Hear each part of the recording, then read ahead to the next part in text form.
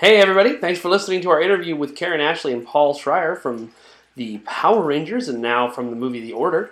It's a really awesome interview. They're really, really funny people. It's a little crazy. I'm sorry for the audio issues. We had to record over Skype, and not everybody has the best microphone in the world. But if you love this podcast, if you love this interview, go ahead and give us a review on iTunes, and make sure to go to audibletrial.com/aceofgeeks, where you can get access to over 180,000 audiobooks and you support the podcast. That's audibletrial.com/aceofgeeks.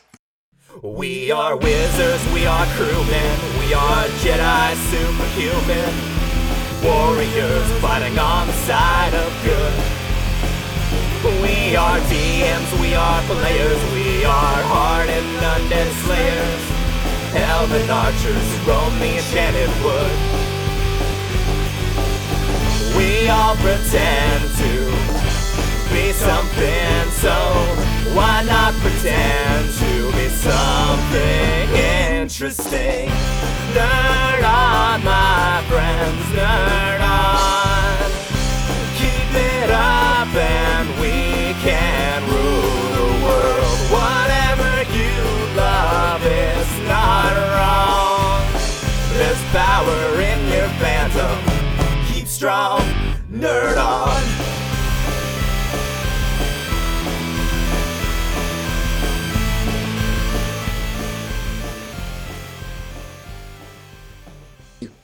All right, so how are you guys doing today? We're doing great. I'm super excited to be talking to you guys and be on an interview with Polly. I know it's going to be fun and exciting because he's here. Have you guys interviewed together before? Yeah. We were on the TV show together, but when we get a chance to do Comic-Con together, it's always a fun weekend. I'm like, yes. Yeah, it's got to be interesting that whenever you guys get together, it's got to be like a big 90s reunion at all the different cons you guys are going to across the country. That is so true, man. So true. So you know what? Recently we've been letting more of our fans in on the fact that we do these secret dinners when we're at conventions. And it's kind of a Where's Waldo thing at this point, because bands of hardcore morphers go hit the streets in the locality around the convention. And they're trying to track down where we're having dinner. And then when they find us, the bonus is that they just come in and sit down with us and have dinner. It's awesome. Oh, that's very nice. How many people sit down with you over a night? Honestly, the group is, Karen, how many was our last dinner? It was Party of 25. It was over 20. It was over 20 for sure. So how many definitely, how many of that was fans? I'm going to say 70-30 actually. Yeah.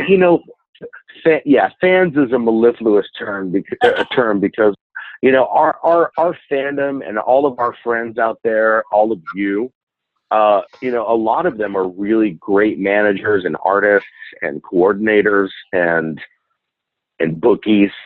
They help us out a lot, and so we're really taking advantage of a lot of goodwill from a lot of really, really sweet people out there.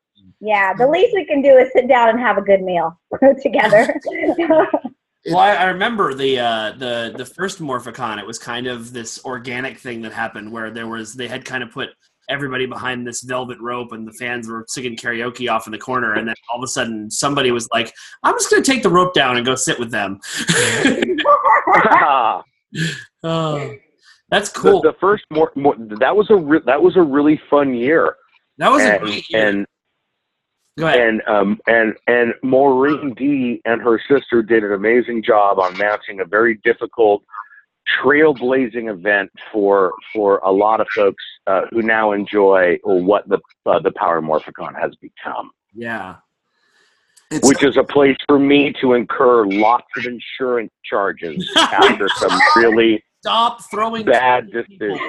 Just stop throwing cake at people. It goes down in history. Those two, I'm telling you, somebody's going to get an insurance claim. It sounds like you guys have had experiences working with fans, but it sounds like some of them have had some bad memories, some crises. Nothing Sure. Well, I mean, nothing that a Band-Aid won't fix. that, I agree with you, Karen, because I mean, when I grew up and I stubbed my toe, my mom was like, "Shut up."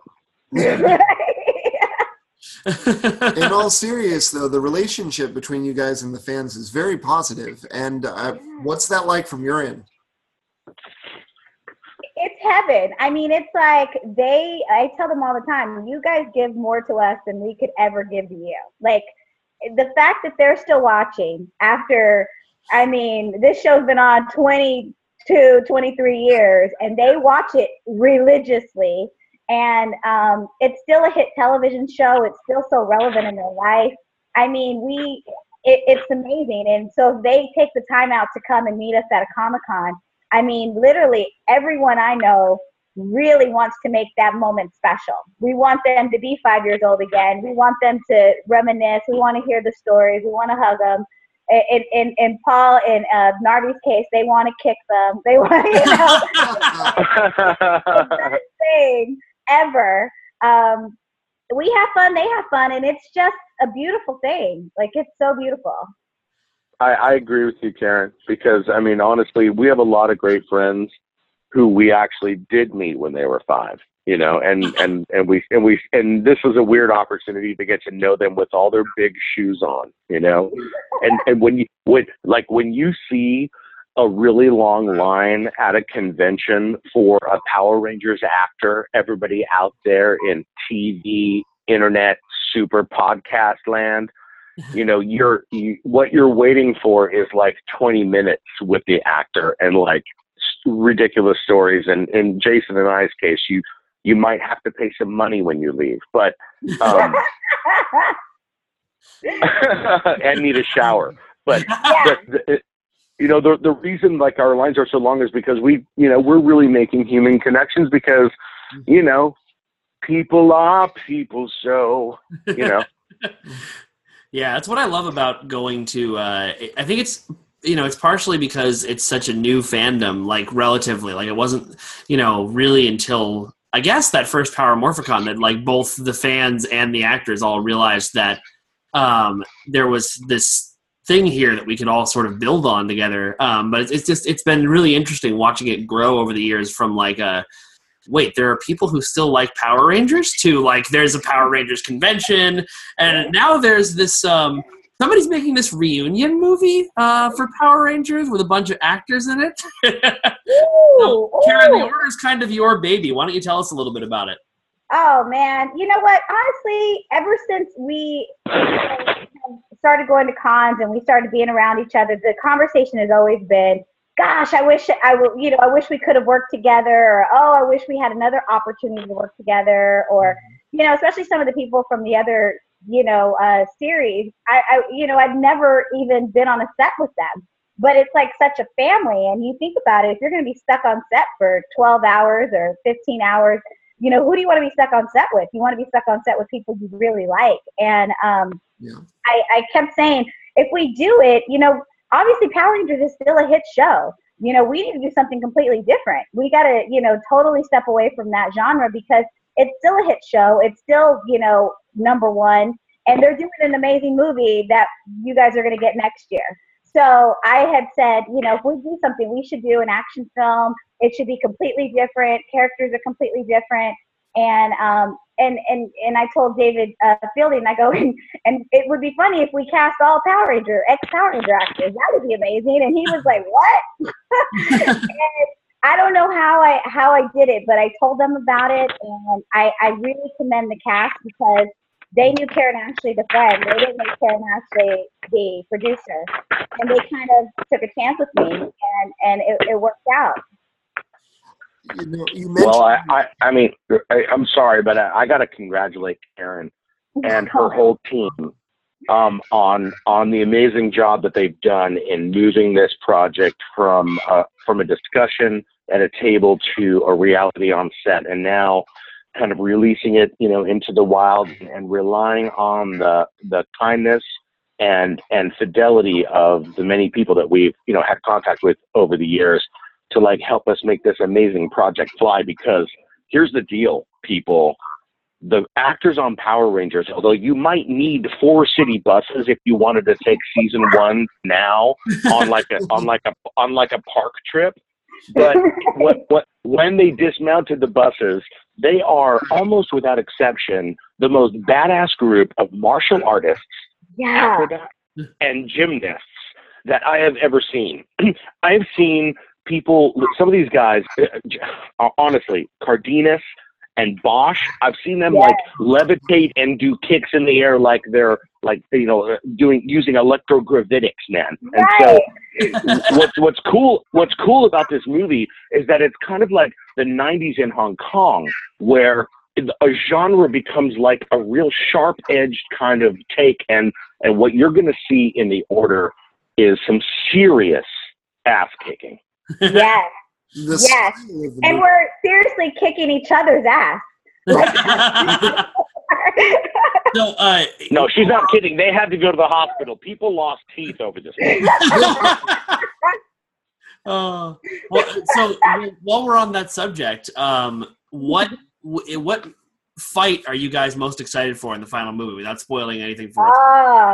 Well, you know, the girl fight. I'm so excited for that, because it's like we're trying to rip each other's weaves out. I mean, it's not even a joke, and we're like we're pumped, because, you know, like you said, the guys are amazing martial artists, and most of the women, we have martial art experience, or we were dancers, or we were gymnasts. So for us, we got to keep up with these guys, but it's like, yeah, the girl fights we can't wait to start rehearsing. We're like counting down the days to like punch each other in the face. Man, I got kicked in the nuts by every one of the chicks in this movie. Was that on set or just a friendly thing? Right? No, I was going to say over the course of over the course of time. Power Rangers that you were on. Correct. It's a conglomerate of nut chops. Yeah. Is there a montage, perhaps? In my mind, there is. Yeah. So, hey, you guys, would you mind if I ask Karen a question? Go for it. Oh, God. So Karen, look, I'm on the inside of your project. Yes. And our social media campaign is really kind of this wonderful organic thing that seems to be growing in content every moment. Yeah. Like, does this whole like lead up all your producer work? Does it seem like more work than making an actual movie? Yes. Absolutely,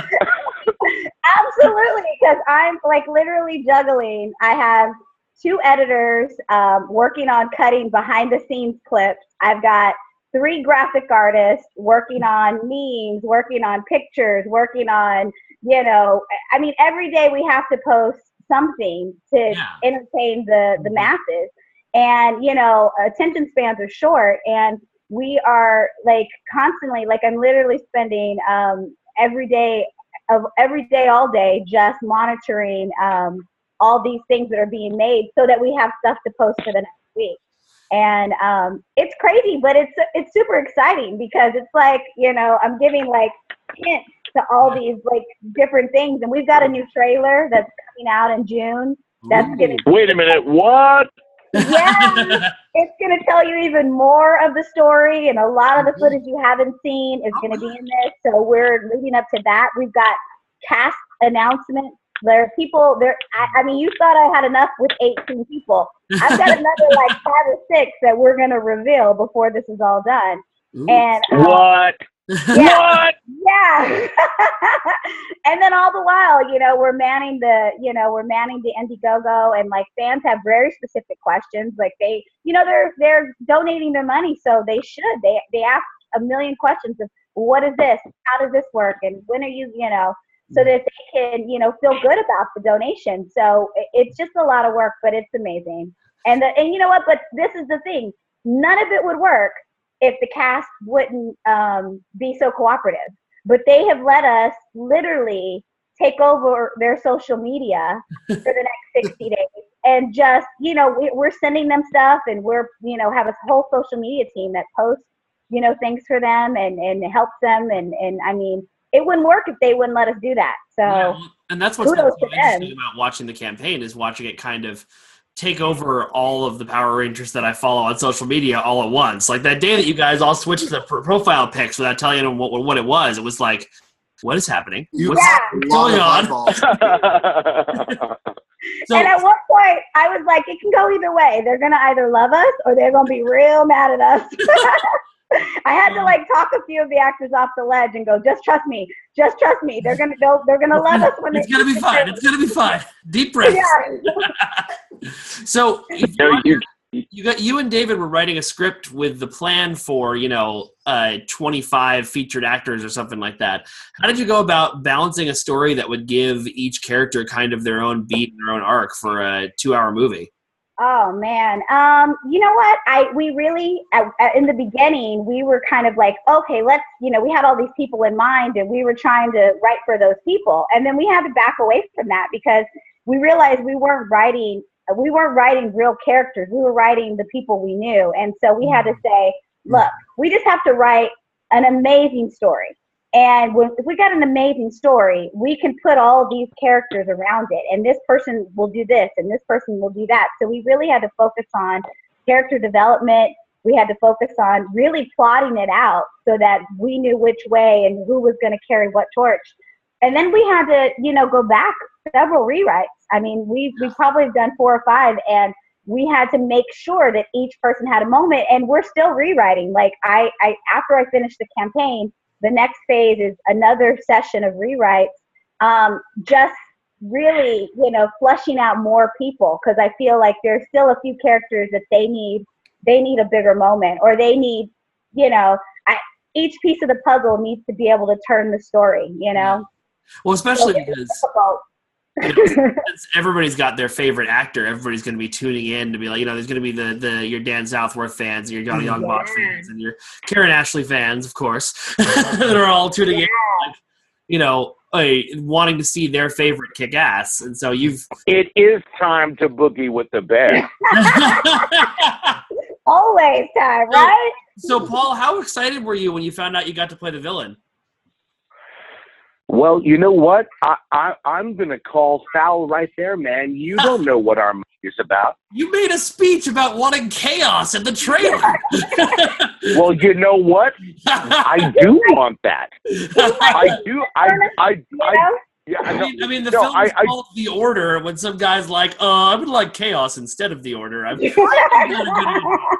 Mike, hey, man, antagonistic. Maybe listen, you guys. You know those Italian cakes that have like 13 layers? That's what this. You're a multi-layer. That's what. Yeah, I mean that's what this movie is like. So I mean, you can't just put a Magneto in like a weird hat and a cape and have your villain in this case. I got to tell you, gentlemen, there's a spoiler. Suck it. I don't know if the idea that you won't be wearing a funny hat is a spoiler, although now that I think about it, I would like to see you in a funny hat in this movie. I think what we're understanding is that your character will have magnetic powers. You figured out the spoiler. Damn it. Okay, back to the writing room. Man, that was sorry, Karen. It's all good. It's all good. Though, for all seriousness, no. What can you tell us about these characters? We're very interested in when you said that you went into rewrites to create people who really popped. What can you tell us about them?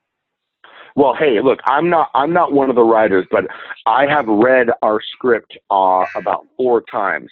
And for anyone, I mean, our full script, and whoever is working on a project, if you don't read something 4 times before you even think about speaking it, then you're doing yourself and the material the disservice. And in reading it, and without revealing too much, because we are on a serious campaign to measure how much we share about this project, because the awesome factor is such that we have to, or you won't handle it, bro. So So Our heads let would me tell you literally this. explode if you told us. No, wait a minute. I'm not gonna leave you wanting here, but I will say this: allegiance Go on. allegiance is a fickle and subjective thing, and that is maybe at the heart of our movie. Okay. Yeah. That sounds like That's a very perfectly spy said. thriller, very Yeah. very dramatic core of intrigue. Yeah, but it's true. I mean, it's definitely it's about loyalty, it's about trust, it's about teamwork, and it's also about ego. You know, that comes in and plays a huge part to break up a lot of things in this movie. Yeah, cool. Awesome. Your trailer had a very distinctive style. We were wondering if we could get your take on what that style is. How do you describe it, and how do you think about it when you try and create it to pervade through the project? I don't know. I just thought it was very action packed, and I wanted it to move, and I wanted to make sure that it told just a little. Like it was more, in my opinion, more of a teaser. It told just a little of the story to get people's attention. And the thing is like when I said, okay, I'm going to bring 18, former Power Rangers together, it couldn't be a romantic comedy. It had Wait. No, now I'm imagining the romantic comedy. Yeah, it couldn't be a romantic comedy. I know everybody wants to see Aisha and Rocky together, but that wasn't what we were going to focus on. I don't know. I was kind of hoping for a Bulk and Skull romantic movie, personally. You know. And so there had to be guns firing, there had to be kicks flying, and there had to be some hooded soldiers ascending. So that was the recipe for I had to get the attention of the fans. Like, what gets their attention? Wow, this movie sounds a lot like a late 80s cartoon come to life into like full action. That sounds awesome. Mm-hmm. I'll take it. Was everybody excited when you told them that spandex wasn't involved? Oh yeah. You guys are like, when you watch something on TV or on the net and it really doesn't capture you, like you're like, the usual diagnosis is that the material didn't have high enough stakes, meaning like the things that were happening on screen, like nobody in those scenes cared enough about what they were doing or what they wanted or needed. Because if that is the case, and a story is similarly motivated, that is what makes us invest. And if you really look at our trailer, what David Wald has done is he has showed you the ultimate intention, the ultimate like actor verb of every character, and it's really well done. And hey, wait for the new trailer that I didn't know was going to be coming. So if the teaser trailer is Afterburn, then the new trailer will be my fighter plane metaphor just ran out on me. I got nothing. Right. Yeah. That makes sense. I knew going in, if you go through a 60-day, crowdfunding, like the first trailer was going to be boring in, a month. So I knew we have to do something to keep people's attention. Yeah. And we always planned on doing a second trailer. But we shot so much. Like we literally shot so much stuff. For 2 minutes, we have another 10 minutes of footage that we can use. So we wanted to make sure we really gave you a good glimpse. So yeah, it's exciting. So speaking of the crowdfunding, first of all, congratulations! You guys have already raised like $36,000 or something like that. I was looking at it. It was really cool. Thank you. Yeah, and thank you to all the donors. Thank you. Yes. Well done. But you said on the Indiegogo, basically you're making this film no matter what happens. If you'd raised $2, you would have made the film. So what are you guys' kind of backup plan if you don't end up raising the full amount? The battle is we're gonna, take probably a portion of the script and we'll shoot that, and what we have already shot, we'll probably connect the dots. And I told someone, I said, it really depends on what we raise. We could be shooting a YouTube movie, or we can be shooting a Netflix movie, but it doesn't matter because I feel like the fans if they donate $1, they deserve something from that. They deserve it. And the cast, when I talked to them originally, they were like, yeah, we're down for the long haul. And we'll obviously have to do a much modified version of what we shot. But I'm telling you, the what we shot, the trailer that you've seen, all the visual special effects and all these other things that we've done, I mean, I can't tell you what the budget was, but let me tell you, the budget was like 1/10 of what was produced. Like, it exceeded everyone's expectations. I mean, so it looks great. The money that we raised, I already know, even if it's just at that point, we're going to make something that's 5 times better than what you've already seen. That's awesome. Totally. Although I would love it to just see you guys get like $2 million and just be able to make whatever you want. That would be great. I do too, because I mean, the movie we'd make would be insane. And well, you know what? Look, I know Karen, and if we made $1 million, we'll be making 5 of these, bro.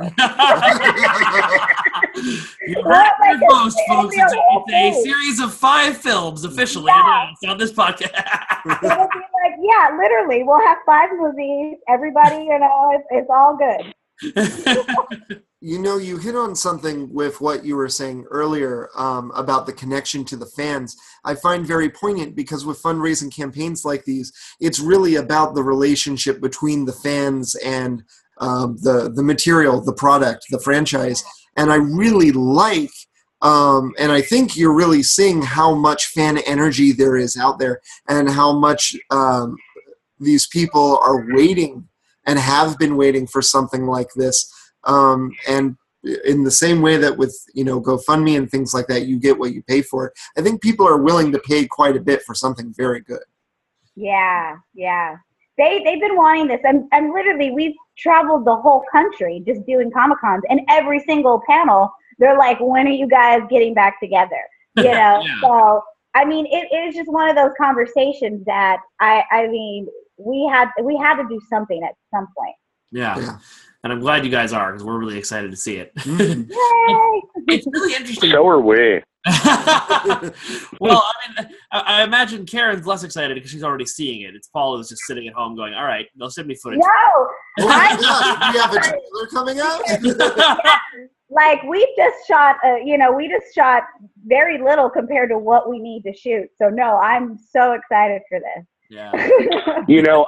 Not many people know this, but Karen launched a series of autonomous drones a few weeks ago, and she's got her own darknet running on it, and we all get immediate updates on our floating tablet on the editing that's ongoing.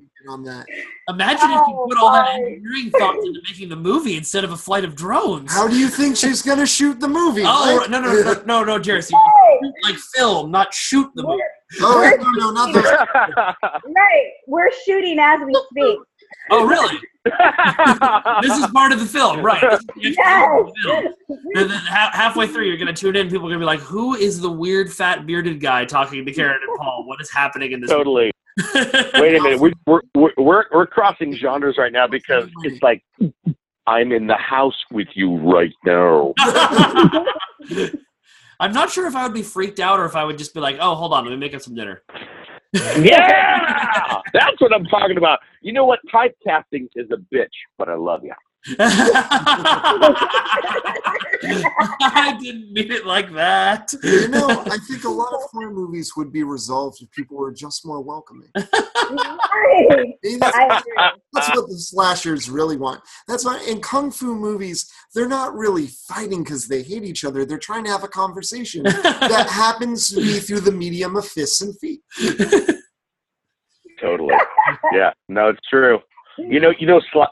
Slasher genre conventions, everyone you meet, they either have died or they are going to die. Yeah. Oh, yes. That's true. Yeah.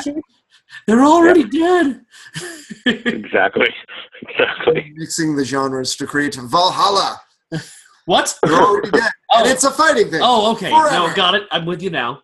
Hey, wait a minute, you dorks. Hey, how old were the two of you when you first saw the Power Rangers with your ojos? 8 or 9? I want to say I was 8 years old. My first Power Rangers experience was somebody bringing in a Megazord to my jazz dance class when I was a kid. Whoa! Like, what the hell is that?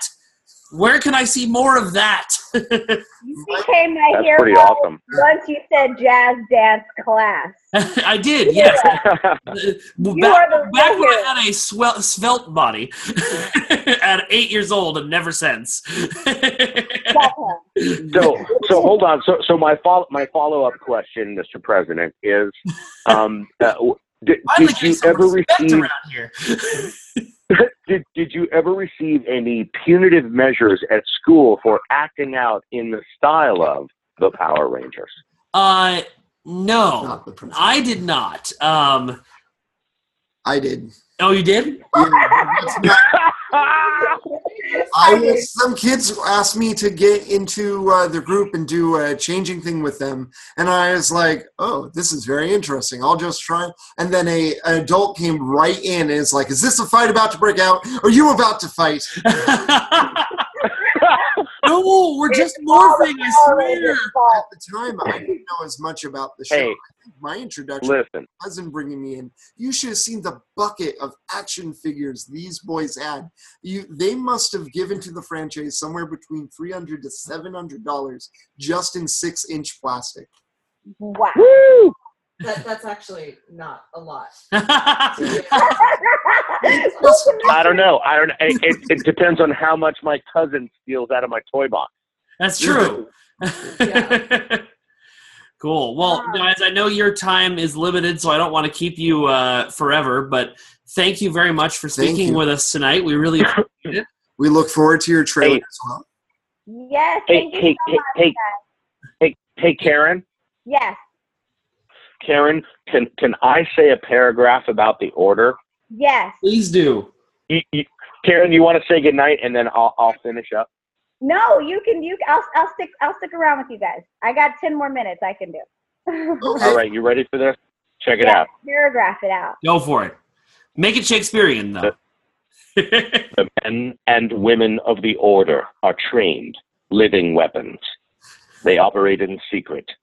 They have dedicated their lives to eliminating violent threats and imminent disasters. Their one focus is to fight to keep humanity safe from complete societal breakdown and maintain world order. Yeah. Wow. So, Paul, Well done.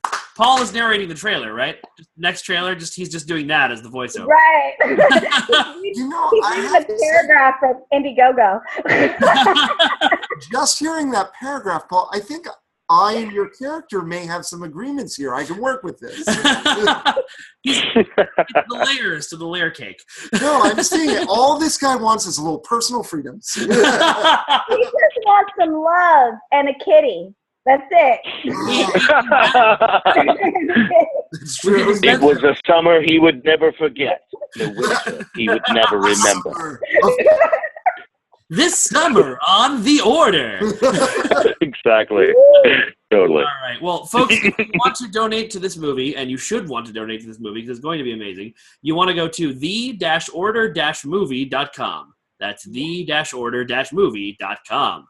Any last pitches you want to throw the fans' way before we let you guys go? I just want to tell the fans that we are so super humbled and thankful for their support.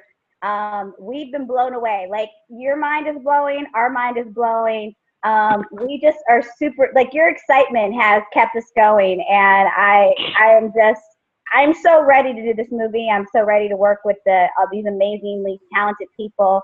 And like I said, we're going to make a movie. No matter how much money we make, we are making a movie, and you are going to have something fun to watch very soon. So thank you. All right. Well, thank you guys so much for joining us, and we will talk to you soon, and I can't wait to see the finished product. Thank you, guys. Hey, thanks. Thank you. Hey, listen, thanks for not having a job in the 90s, all right? You're welcome. That was our pleasure.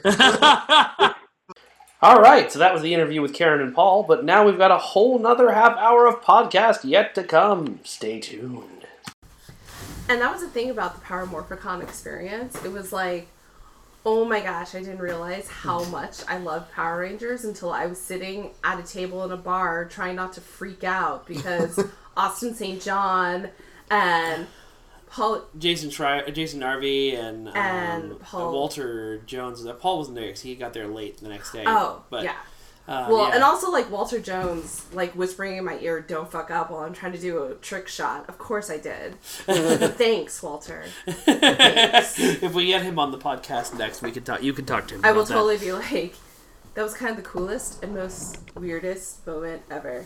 But, like, it was just so amazing. But then also at the same time, like, it must have been bizarre for them. Oh, I can't even imagine. Because they were surrounded by, like, grown-ass the last time any of these people had, before original Power Morphicon, except for a few of them, the last time any of these people had met a Power Ranger fan, the fan came up to their knees. And now they were walking into a hotel with a bunch of, like, 20 and 30-year-olds going, hey, we used to love you when we were kids, and we kind of still do. Well, and also it was kind of like the whole, I don't want to make you feel old, but you are my hero. Yeah. You know? And like... Well, Austin kind of went around the table and was like, Austin St. John, who played Jason, kind of went around the table and, like, asked everybody there how they got into Power Rangers. And it was this really interesting, like, senpai noticed us kind of moment. Oh, I understand. I have this I have this way I like to go about famous people. I notice how nervous and anxious I'd get around people that I really would like, to the point, like, you saw me around Lana Wachowski. I was a fucking mess. Yes, you I were. Was such a I mess. was incredibly proud of you that you managed to get the 5 sentences put together that you did. She was so nice. But the whole time I was like, should I go? She's right there. Should I go down? I'd have to walk through all these people. Jairus tried to walk away about 5 times, and I kept being like, no, go back. And we're like, so we get into the line, and then another line is formed, and so I'm waiting for these people to pass, so that it's organic. And all the people are more important than us, like actual friends that she knows. Or people that did something on the film, and then there's a gap, and she looks at me, and I'm like, and I say everything I'm going to say, and which was about, teaching trans kids and how much she means to them, because at the time I was teaching, like, a trans kid who was at risk, and we had talked about that in class and that sort of thing, about, famous trans people. Mm-hmm. And she said, thank you, and that's all I need to hear, and I paused, and because I'm me, I say, as only, and the Matrix changed my life. You're amazing. Thank you. Bye. And I think they literally ran. I did run. Actually, no, you didn't run. That's With right. little tears. We walked away, and you started to make this high-pitched noise, and I was like, keep it cool till we walk away, buddy. Keep it cool till we walk away. Because also, that was, like, the thing with Power Morphicon, too. Like, it was literally, like, riding elevators and just constantly seeing people who were... I shit you not, your childhood hero. Yeah. Just being normal. And well, so, then it was like, when we first got to the con, I remember, we were like, is this the right hotel? And then a Power Ranger actor walked by, and I was like, well, I guess we're in the right place. Well, and then, like, there were the other fans who didn't quite keep it cool and made it a little awkward for the actors, but they still handled themselves with, like, professionalism and grace. But it was kind of like, for those of us, when we saw that, we were like, keep it cool. Keep it cool. That was one of the things I loved about that Star Trek convention we went to, because every time there was a fan who was, like, of some kind of, like, like special needs or, like, different, mental... I can't say this without sounding like an asshole. Anyway. I think the term is challenge in some way. Okay, challenge in some way. That's these Star Trek actors who could have been giant jerks to everybody would just, like, stop whatever they were doing and, like, take care of this person and, like, answer whatever question they had and stuff. And I was like, that's just... You guys are the best. Well, and I think Star Trek probably gives you that.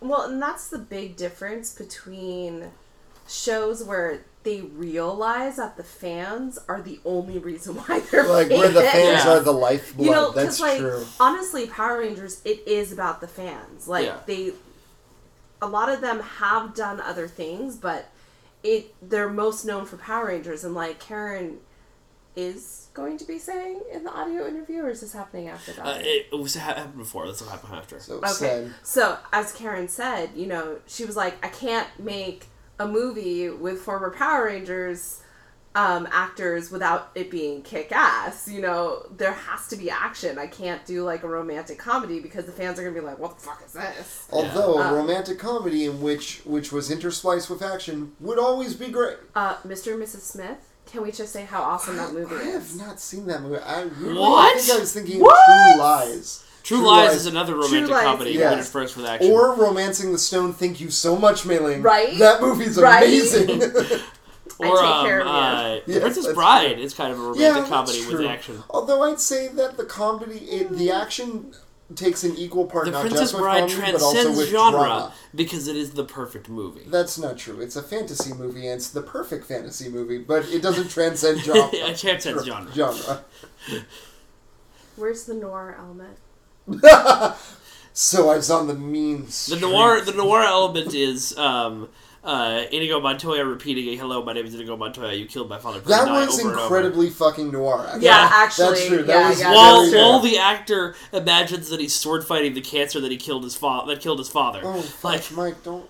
You didn't know about that? No, I didn't know, and I locked it away for a reason. I had one of those Mandy today. Patinkin is such a saint. There was I don't want to spoil it for you guys in case you ever read it. I just finished this series of books called the Reckoner series. It's a 3-parter kind of YA book that Brandon Sanderson wrote. I'm reading. I'm Steelheart. gonna read that. Okay, yeah, I won't spoil the ending for you. Wait. Okay, so I've already started reading that. Yeah. Yes. Okay. Yeah, Steelheart, Firefight, and Calamity are the 3 books. But the ending, like I love everything Sanderson writes. He's like my favorite author who's currently writing. But the ending hit this one perfect like emotional note that I didn't see coming, and it was just I was like finishing the thing on the toilet at my office, and I was like, oh god, I am going to burst into tears, and it's going to be a loud sobby tear, and so I'm like reading while like holding my mouth shut as hard as I can. Yeah. Because then people are going to be like, oh my god, Mike, did you get fired? I'm like, no. I had a It's just a really good horror-like moment of that, which was very poignant recently. I was reading this book called Lovecraft Country. Have I told you guys about it? It's in the same genre of weird fantasy as a lot of Lovecraft stuff, and it has a lot of those elements, but it's not the same genre. It's much more urban fantasy set in the early 1950s about an African-American family whose lives touch upon the supernatural a lot. Usually in that this white cultist has become obsessed with one of them in their plans. And the entire thing is an incredible look at racism in America, and they really equate the horror in like Lovecraftian stuff with the horror of living in a country where everyone hates you. Oh, that's interesting. And in the end, when they're talking about those relations, they talk with great love about Lovecraft. And there's this whole speech about how a book can disappoint you, and looking at Lovecraft's incredibly, I would go so far as to say, insidious poem about black people. I can't even quote it. It's awful. And they mention that there about what it means to love something that wounds you and something like that. And there's this perfect moment in the very last chapter. They always quote something usually from the books or from Lovecraft. And it was the quote, the subject had an incredible nervous system, noted Dr. What's his name from Dr. West from the Reanimator series, and it struck me like that because that is one of my favorite stories that he ever wrote, and that I know that line really well because all of the subjects that he works on are young black men that no one cares about if they die, and the way that he as a character talks about them is so dehumanizing, and in that sentence is like the most care he gave one entire person who's like the people who he got it from trusted him to do like an autopsy or something, and it was the perfect moment that I'm like sitting there like, oh my god, that's exactly what they were talking about earlier in this book. Yeah. But I mean, not the same because I don't feel that in the same way. And I will note, great book, but the writer was also white, so it's still a borrowed narrative. Yeah. Worth So noting. Overwatch came out yesterday. It did? I thought it was coming out tonight. No, it was yesterday at 4 p.m. I'm waiting for my check. I understand. We discovered that we had a little money, and I immediately was like, okay, Melissa, we only have that much? Can I get a book? And I went out and I bought a new Canon Star Wars book that I'm really looking forward to. Oh, it have has you read the Bloodlines Rebels yet? novels.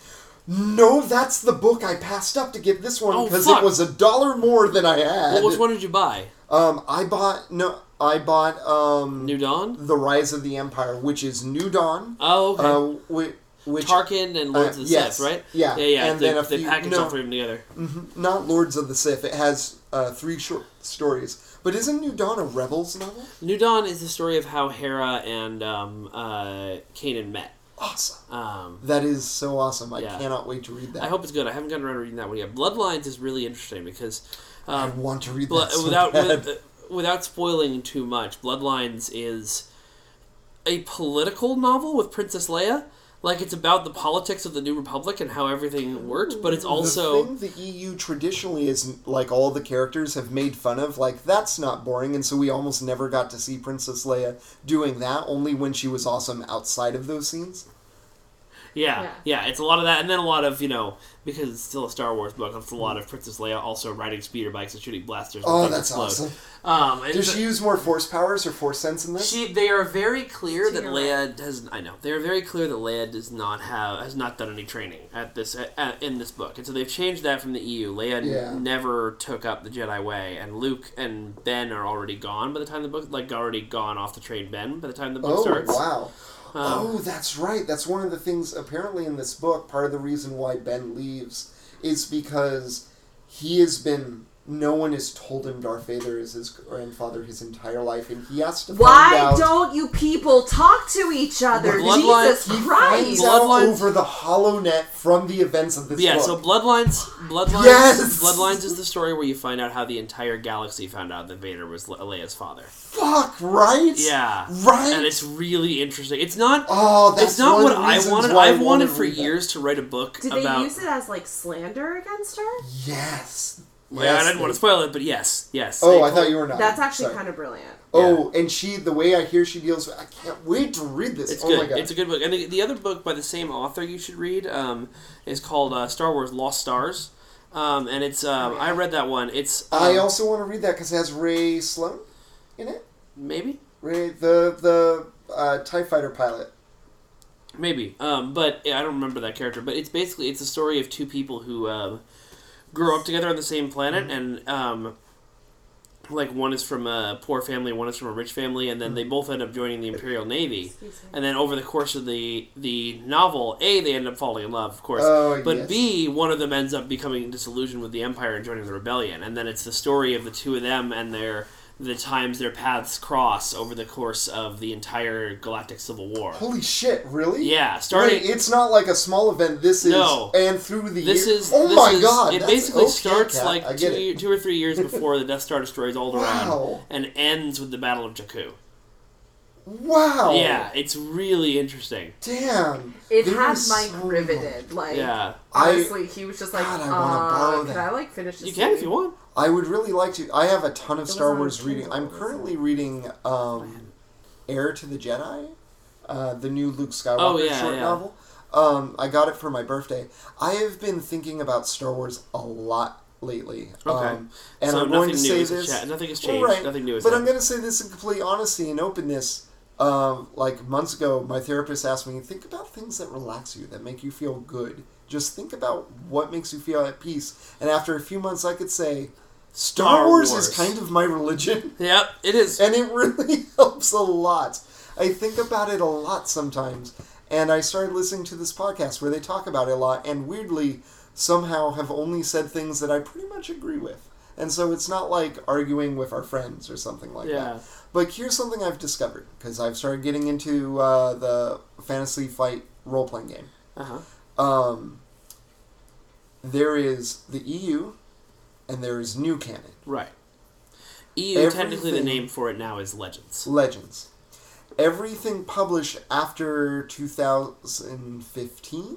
I think end of 14, but yeah. End of 14 is new EU and considered to be part of the Star Wars story. It's not even EU. Not it's even canon. it's new canon, right? 100%. Every single comic book, novel, and TV show that has come out since the Disney relaunch, including some older ones like Clone Wars and the movies, is 100% canon. Yes. Thank God they included Clone Wars in canon. They had to. Seriously, so much they laid a lot of story it work. just explains so much stuff, and it was so good that it was like you'd be dumb to be like, no, it didn't really happen. Meh. Well, here's the thing. That includes the Fantasy Flight Games role-playing game.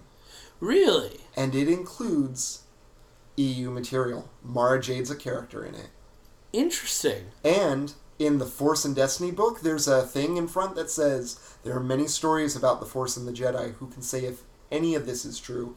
And it contains a variety of ideas about the Force. Oh, that's cool. And they bring a ton of the old visual dictionary stuff back that West End Games commissioned. That's great. When I'm looking at all this and I'm thinking about it, I'm like, does this mean... And I started looking up what the storyboard people have said on Twitter. It's not so much that there's a old EU, now Legends, and the new canon.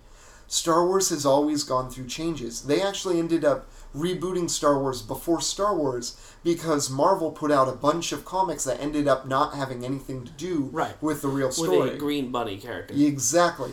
And there were a number of times one of their best friends in the comics was a space alien who is a giant green bunny. They didn't know what the script was. The later when they did the Marvel relaunch of the comics, one of the variant covers was the green bunny character trying to push into the comic and all the other characters holding him out. That's awesome.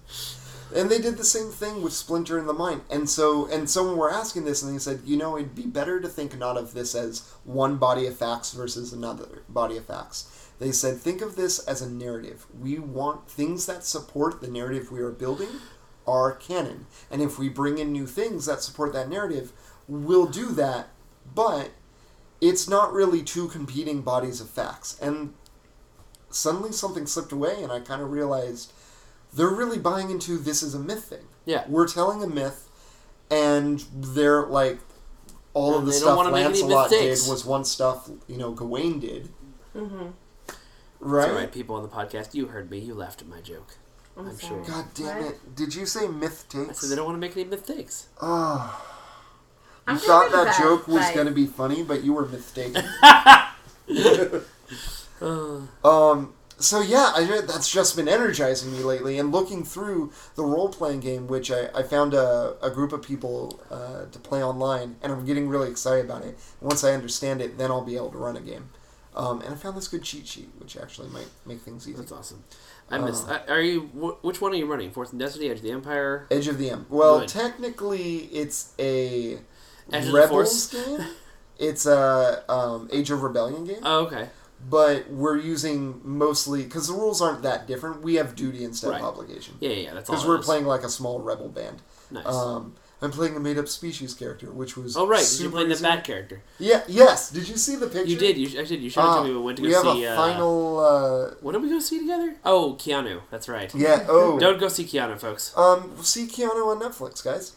See Keanu when someone inevitably makes the fan cut that's 40 minutes long. That movie was so funny for a 30-minute TV show. Yes. That was a great 10-minute sketch stretched to 2 hours. Really? No, I think a bit longer than that. Like, there was some nuance, but there was just so much space around that nuance. Yeah. There we go. Yeah. Final picture. Nice. I know it's not a visual medium. Not a visual medium. But I am playing a four-armed bat creature. Yeah, it kind of does look like. It looks exactly like you. That's weird. It's a bat creature that looks like Jarys. And has 4 arms, just like me. So would you say he was forewarned? I'm waiting. I haven't mentioned this. I'm waiting. So it's an online game, and I've been in the perfect time. I'm going to be like, you know what they say.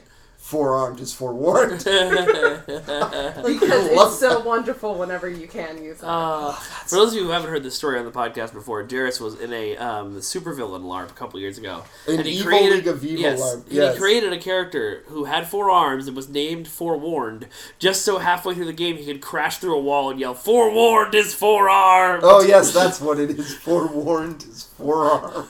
While everyone just groans and leaves the room. Well, we all have one power, and so I said my power is to see the future, most specifically the perfect moment for this joke, because that's the only rule we got. And so the GMs let me, in the perfect moment, do that joke. Oh, it was awesome. We had a great time. So Overwatch came out a couple days ago. Here's something I want to talk about with Overwatch. Okay. Do all the characters really feel different? Yes, insanely different. Really? There's 21 different characters in the game. I've talked a few times on this podcast about how well balanced it is. They have really good classes. Really insanely good. And every character does one or two things very well.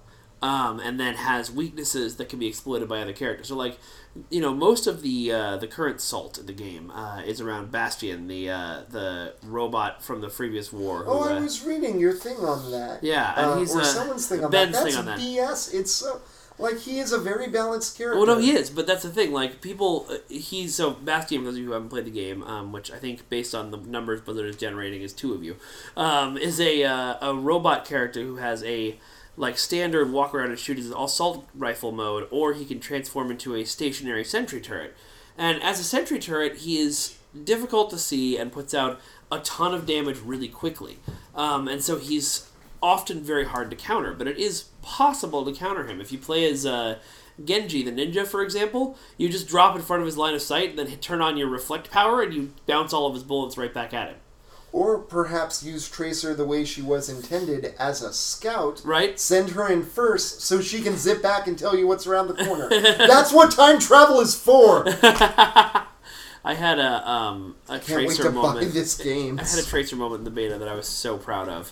There was a shit ton of guys behind a Reinhardt shield on the point, contesting the point. And our team was just trying to break through and having a ton of difficulty. I switched to Tracer, built up my ult enough, and then jumped behind them, dropped a time bomb on them, and then immediately recalled to my previous position, and it blew up and took out 5 guys because they'd clustered too much. And I was just like, yes. That's amazing. So when you go back in time, you just go back in place to where you were in time? And you regain some health, I think. That's cool, because I've been wondering, I would assume they can follow you back. Yes, they totally can. It's kind of like, for example, Reaper has this Wraith form that makes him invincible but unable to attack for 2 or 3 seconds. He pretty much becomes vampire gas. Right, and if you try and use it to gas. attack someone, they're just going to track you until the movement ends and then blow you away. If you try and use it to escape, though, you can use it to get around a corner and far away from people before they can really track you down and shoot you. Does your turning radius change when you're missed? No. Interesting. But you move a lot faster. Oh, that's good. Yeah. Melissa told me to text her when... Oh, that's weird. Okay. I really want to try... Well, before you guys go tonight, we could always have each of you play a game against the AI. I would love to do that. Why don't you Jarys, do that? Why doesn't Mae do that too? I'm so tired. Just play Overwatch, baby! We were up since 4. That's your own fault. Were up you did this to you. Yeah, but we captured 3 kittens. Yes, we did. We have 3 kittens in our sewing room in little right now. Pokeballs. we had to throw a master ball to get Chatty, but yeah, we have this one cat who's the run to the litter, and yesterday he physically disappeared 3 separate in front times. Of our face. At one point, he ran into a pile of cardboard. I saw him go in. I moved the pile of cardboard, and he was gone. The other time, he ran into our car and did it again. And then one time, I was coming up to the house, and he was sitting in our driveway. And he saw me, and so he freaked out. And so he tried to run up the stairs into our kitchen, but the glass door was closed. And so he bumped his little head off the front of the glass door and fell off the stairs. And I was like, "No, Chatty, come here, I'll save you." And he ran away. Well, and we call him Chatty because he literally sings a song of his people every time he's separated from the pack, which is every day. Because they keep trying to abandon him. Hopefully now he'll shut up. Has he been keeping you up? That's why Mae Linh woke up this morning. Yeah. So we've still got one more kitten to catch, and we've, now that I thought about it, quite stupidly released Chatty into the room with the other kittens when we actually need to take him to the vet and get him... well, he's too small. That's true. Because, he's smaller than Snowy. Yeah, and Snowy is right on the edge of getting the surgery. Yeah, they were kind of we're not sure. So, I say let's get him a little bit more socialized or a little bit stronger. I just hope he doesn't have any diseases. Yeah. Good luck. Thanks. Well, luckily the other cats are vaccinated, so... That's true, so they should be okay. That is awesome. You guys are very kind to them. We try. Yeah. Well, we're not... When that happened to me, I just called animal... I didn't even call them. I said some things around, and other people in the businesses had said some things. And then suddenly, a week later, they were out there being like, we're here to take care of the cats behind there. And then a week after that, they dropped them all back. Yeah. Oh, they dropped them back? Okay, that's awesome. Yeah, and they're like, they're totally taken care of in spades. Sorry if they make noise, but we're not going to hurt them. Basically, the adult cats, we're going to probably release back into the wild, but the kittens are the right age where you can actually socialize them and learn them to be human cats, so we're probably going to keep an indeterminate number of them and put the rest up for adoption. Yeah.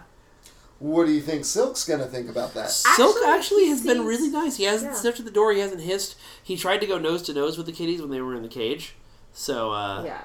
And he did really want to be in there, and he hasn't been loud about it either. No. That is unusual for him. Funny when story he's today. bothered. Yeah. So, the SPCA Spay and Neuter Clinic here in San Mateo has this policy where you have to have one cat per cage. They can't take a cage that has 2 cats in it because separating them might prove to be too difficult. And the way that they have to trank them, they have to put the sedative into the hindquarters, and then the cat gets excitable. So if there's another cat in there, the cat might get fucked up. Yeah. And so because we had caught both the mother and one of the kittens in the same trap accidentally last night, they were like, we need you to separate them, and so we tried what they wanted us to do, which was we put 2 cages next to each other, with the entrances open, and then tried to usher one of the cats to the other. I was literally poking it with a stick. And it wasn't moving. Move, and the cat was like... Nah. So I was like, well, fine, they're super calm. Just close the car up, because we have to do it in the car, because they won't let us do it in the shelter.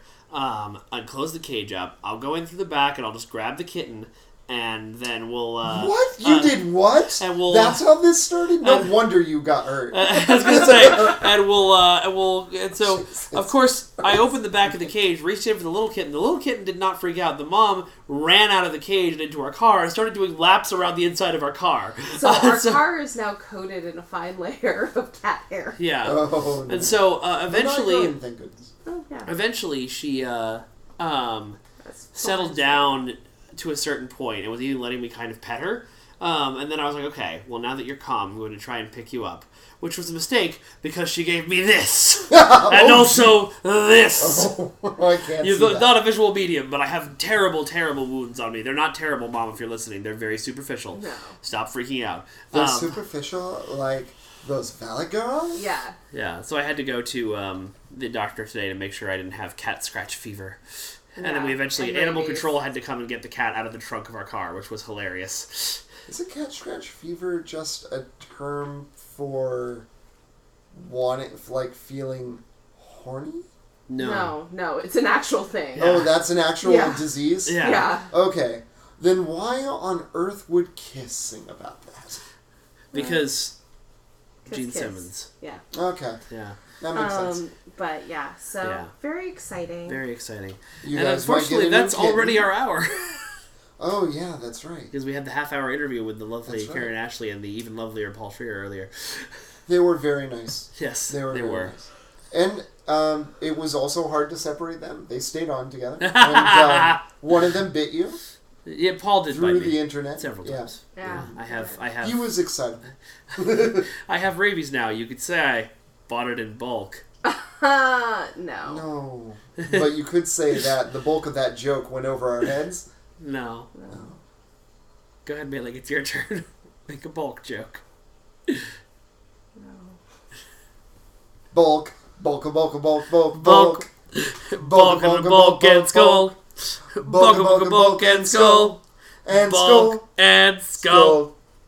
Hello and welcome to the Ace of Geeks podcast. Jarys, if they want to email us, how do they do that? ACEOFGEEKSPODCASTING@gmail.com. You like that? You like that? That's aceofgeekspodcasting@gmail.com. You can find us at aceofgeeks.net. That's where all of this, our daily articles, our Twitch stream, which is coming back from the dead soon, our YouTube channel, and our other two podcasts, RPOK, which is a fantastic podcast about Very good, yes. doing blah blah blah about storytelling in tabletop and video games, and Geeky Roundup, which is a roundup every week of the news that we didn't have time to print on the main website, and is always a lot of fun. And just check us out there. And if you really like this podcast and want to support it, please leave us a review on iTunes or social media. And if you want to support The Order, yes, go to the-order-movie.com. Thank you. All right.